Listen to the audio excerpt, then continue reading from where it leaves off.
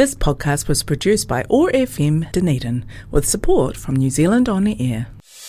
Kia ora, and welcome to Beyond the Script, conversations with clinical pharmacist from the University of Otago School of Pharmacy Clinic, Hiro Kawakawa Wharehaumanu, sharing insights into the clinical consultations that help patients review and manage their medicines. Well, how much is too much when it comes to medication? Joining me today to shed some light on the question of polypharmacy is Dr. Carla Dillon, Professional Practice Fellow teaching pharmacy practice skills at the School of Pharmacy. Thanks for joining us, Carla. Good to have you with us. Nice to be here. Let's explore that term first, polypharmacy. What is it? Yeah, well, it's an interesting word. Simply, it just means that someone is taking multiple long-term medicines. In the medical field, we often use 5 or more as an indicator that maybe there might be too many medicines. And that's usually a flag that we need to review and consider how we should move forward from there. I'm guessing that it might be older members of our population who more commonly fall into that category, but it's possible at all ages, right? It is definitely possible at all ages because it just depends on the medical conditions that you have. It's definitely seen more in the elderly, and that's the population I worked with in most of my life. And here in New Zealand, we look at about 25% of those 65 to 75 probably are taking 5 or more long-term medicines. And by the time you reach 85 or older, it's almost 60% of our population. Right. So that tends to be the bulk of where we see it, but there are definitely younger patients that I've seen in my career. So certainly not uncommon as we age to be taking more medications. And clearly this is an issue for a lot of New Zealanders. Yeah. But everyone's different, right? And I suppose there are different responses to taking medications. There is. So polypharmacy in itself sometimes sounds like it's a bad thing. Sometimes it's completely appropriate. People have complex diseases and they need complex medicines to help them get the best quality of their life. But once we start putting multiple medicines together, it can become problematic. Particularly if they have similar side effects. So the side effects add up and that can cause all kinds of problems. And that's where we need to step back and reconsider, is this giving the best health for this person? Over time, over the length of someone's lifetime, it's probably likely that if they are on long-term medications, there might have been a number of different prescribers along the way too, right? And so perhaps not an opportunity for one person to have given an overall view of where an individual is at any given time. Yeah, that's really true. I think part of my work I would consider as detective work, trying to figure out when a medicine started, what prescriber started it, why they started it, and should they still be on it. Because something may have been started in your kind of mid-adult life, but now it's 20 years later. And should it still be there? So there is a lot of getting information together and say, oh, where are you now? Why did it start? And how do we need to go forward? So clearly one of the things we're looking at here is side effects of medication. So each individual medication can have its own side effect, but presumably a combination can have side effects as well. Yeah, so some of the more common things that we see, particularly in the elderly who are taking multiple medicines, are things around being dizzy or lightheaded. That's usually because the medicine may be bringing your blood pressure down a bit too low, and that puts you at risk for falls and then fractures, so that's a really big concern. Other things would be things like dry mouth, which can be really uncomfortable, then making eating more difficult. So a lot of medicines have these side effects, and by themselves they might be totally tolerable, but once you put on a couple of medicines that do the same side effect, then it becomes problematic, or it really kind of interferes with your day-to-day life. So there can be a cumulative effect. Absolutely. Yeah, particularly in the elderly. And then, again, you can run into all kinds of problems with your day-to-day function. Sometimes blurred vision is another one that can affect your ability to drive. You might feel dizzy. And then we need to reassess. Is there a better combination so that you can get the health benefits without the negative things? Putting aside the polypharmacy aspect of it, I suppose also it's possible that your response to any given medication, even just one of them, might change over time as well. So it's a complicated formula, really, isn't it? It is. Our bodies are like machines, and as they age, sometimes they don't deal with drugs the same way as they did when you were 40. So we often look at your kidney function to see if your body is processing it differently, and that can change your response to a medicine that you previously took and were just fine with. So how can I tell if my or my loved one's polypharmacy is appropriate or not, or might be problematic? So I definitely encourage conversations with prescribers, asking, instead of just getting your medicine refilled, asking, do I still need this? Is there any other option besides this medicine? Do you think the benefits still are better than the risk for this medicine? So having a conversation is really good. My job as a pharmacist has mostly been around doing medicines reviews in the elderly. Where I sit down with a patient and we usually spend a fair amount of time, almost an hour, going over what are you taking now, how are you taking it now, are you having any problems, and figuring out where to go from there. And that where to go from there is an interesting aspect which we can explore now. If there is some tweaking required, what might that look like? Is it stopping? Is it reducing? Is it increasing? Is it testing things out for a period? Yeah, so my rule in general is to do one thing at a time and go slow. Because if you make a whole bunch of changes all at once, you don't know what is helpful and what is not helpful.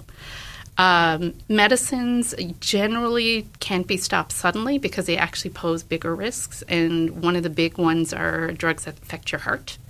So if you stop them suddenly, your body is like, what's going on? I don't know what's going on, and it tries to compensate. So often one of the things it will do is increase your blood pressure and increase your heart rate, which puts you at a risk of heart attack. Of course, no one wants that.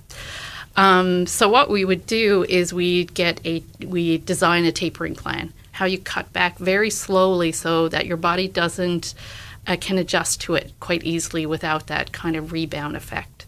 So it's part of which one is causing you the most problem and what's the safest way for you to come off that medicine. So very key message here is that we don't make these decisions for ourselves just to simply stop medications because we think they might be responsible for something that's not good that's going on. Yeah, because there's a number of ones that really can cause a lot of harm if you stop them suddenly. You can come off them, but it really needs a planned approach to make sure it's the safest way for you. I suppose another trick to all of this is determining what might be a side effect of polypharmacy and what might be simply a side effect of a condition or a new condition.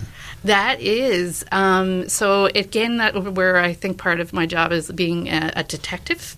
So I'm looking at when did it start? When did it get worse? When did the medicine start? When did your dose change? And so I put the timelines and pieces all together to say what's the highest probability? Is it more likely the drug or is it more likely the medicine? So generally, with a little bit of experience in doing it over the years, you get a good feel of what most likely is happening with a person. But it is like an investigation for sure. Yeah, and I imagine there are quite a few people for whom detailed records of when things began, what medications they're on, who prescribed them, and even why might be a bit mysterious to them, particularly if they've had a number of changes of GP. Yeah, and so that information might not be readily available. So what I do in those cases is I go to the medical literature and see what kind of benefit is this medicine known to have. And then looking at the probability, is this person getting that benefit? So even if in the absence of that information, we can still have discussions about this is the benefit I think it might have. What do you think about that? And what do you think about continuing or maybe tapering down? This is obviously something that you're very experienced in doing. Is it also something that most people's GPs would work through with them?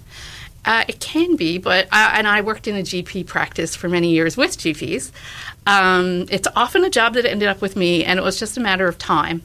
Unfortunately, GPs don't often have time to spend a good half hour or an hour with a patient.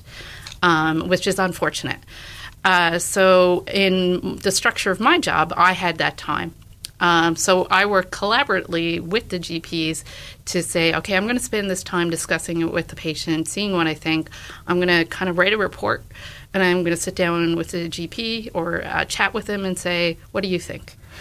And this is a relationship that might go on for a little while, because you might be trialling certain things and asking people to perhaps be more observant about things that are going on for them while you're going through this reevaluation process. Yeah, and there's been, I think, maybe one of the longer patients that I've taken off of medicine. It probably took a full year to completely come off it, because that's what we just deemed was safest for her. And so it's touching base. How are things going? How are you feeling? Should we slow down the process? Should we speed it up? It takes some time, but the end result was really good in that particular case. She felt a lot less confused. She was way more functional. Her family felt she was definitely more engaged. So sometimes you just have to be patient and work through it. Yeah, the great thing about this process is I imagine there are, in most instances, good news stories coming out of it. Lives changed, even just in a small way for the better. Yeah. I think, particularly when you've had troublesome side effects that have really impacted your ability just to do basic daily things, and that's not happening anymore. To me, I'm like, okay, well, that makes sense because you're not taking the drug, But that's a huge impact on someone's life. And medicines aren't supposed to be there to make your life harder. And if it is making your life harder, then it's not really working for you, and something else needs to be done.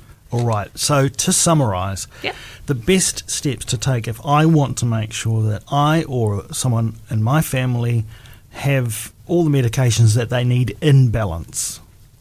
So again, talking with the prescriber is a great option. Here in the Southern District Health, community pharmacists are not funded to do medicine reviews. I'm hoping that with the reorganization of the health system, that'll change. But right near here at the University of Otago, we have a clinic where we're staffed with pharmacists who will do that service for free. What a great service that is. It is. And really important and life-changing, I'm sure, for many people. Carla, thanks so much for taking some time to join us on Beyond the Script. Okay, thank you very much, Jeff, for having me. You've been listening to Beyond the Script, conversations with clinical pharmacist from the University of Otago School of Pharmacy Clinic, He Kawakawa Whare Haumanu, sharing insights into the clinical consultations that help patients review and manage their medicines. Located on campus at 325 Great King Street, Dunedin, these consultations are an innovative service available free of charge to those in the area or available online via telehealth. Pharmacists will listen to your concerns and questions. They will provide information and advice, and they can work with your healthcare providers to help you get the most of your medicines. Call 03 479 8141 to make an appointment, or visit their website at otago.ac.nz/pharmacy-clinic. Patient car parking is provided. Terms and conditions may apply. No mai, haere mai. This podcast was produced by OAR FM Dunedin with support from New Zealand On the Air.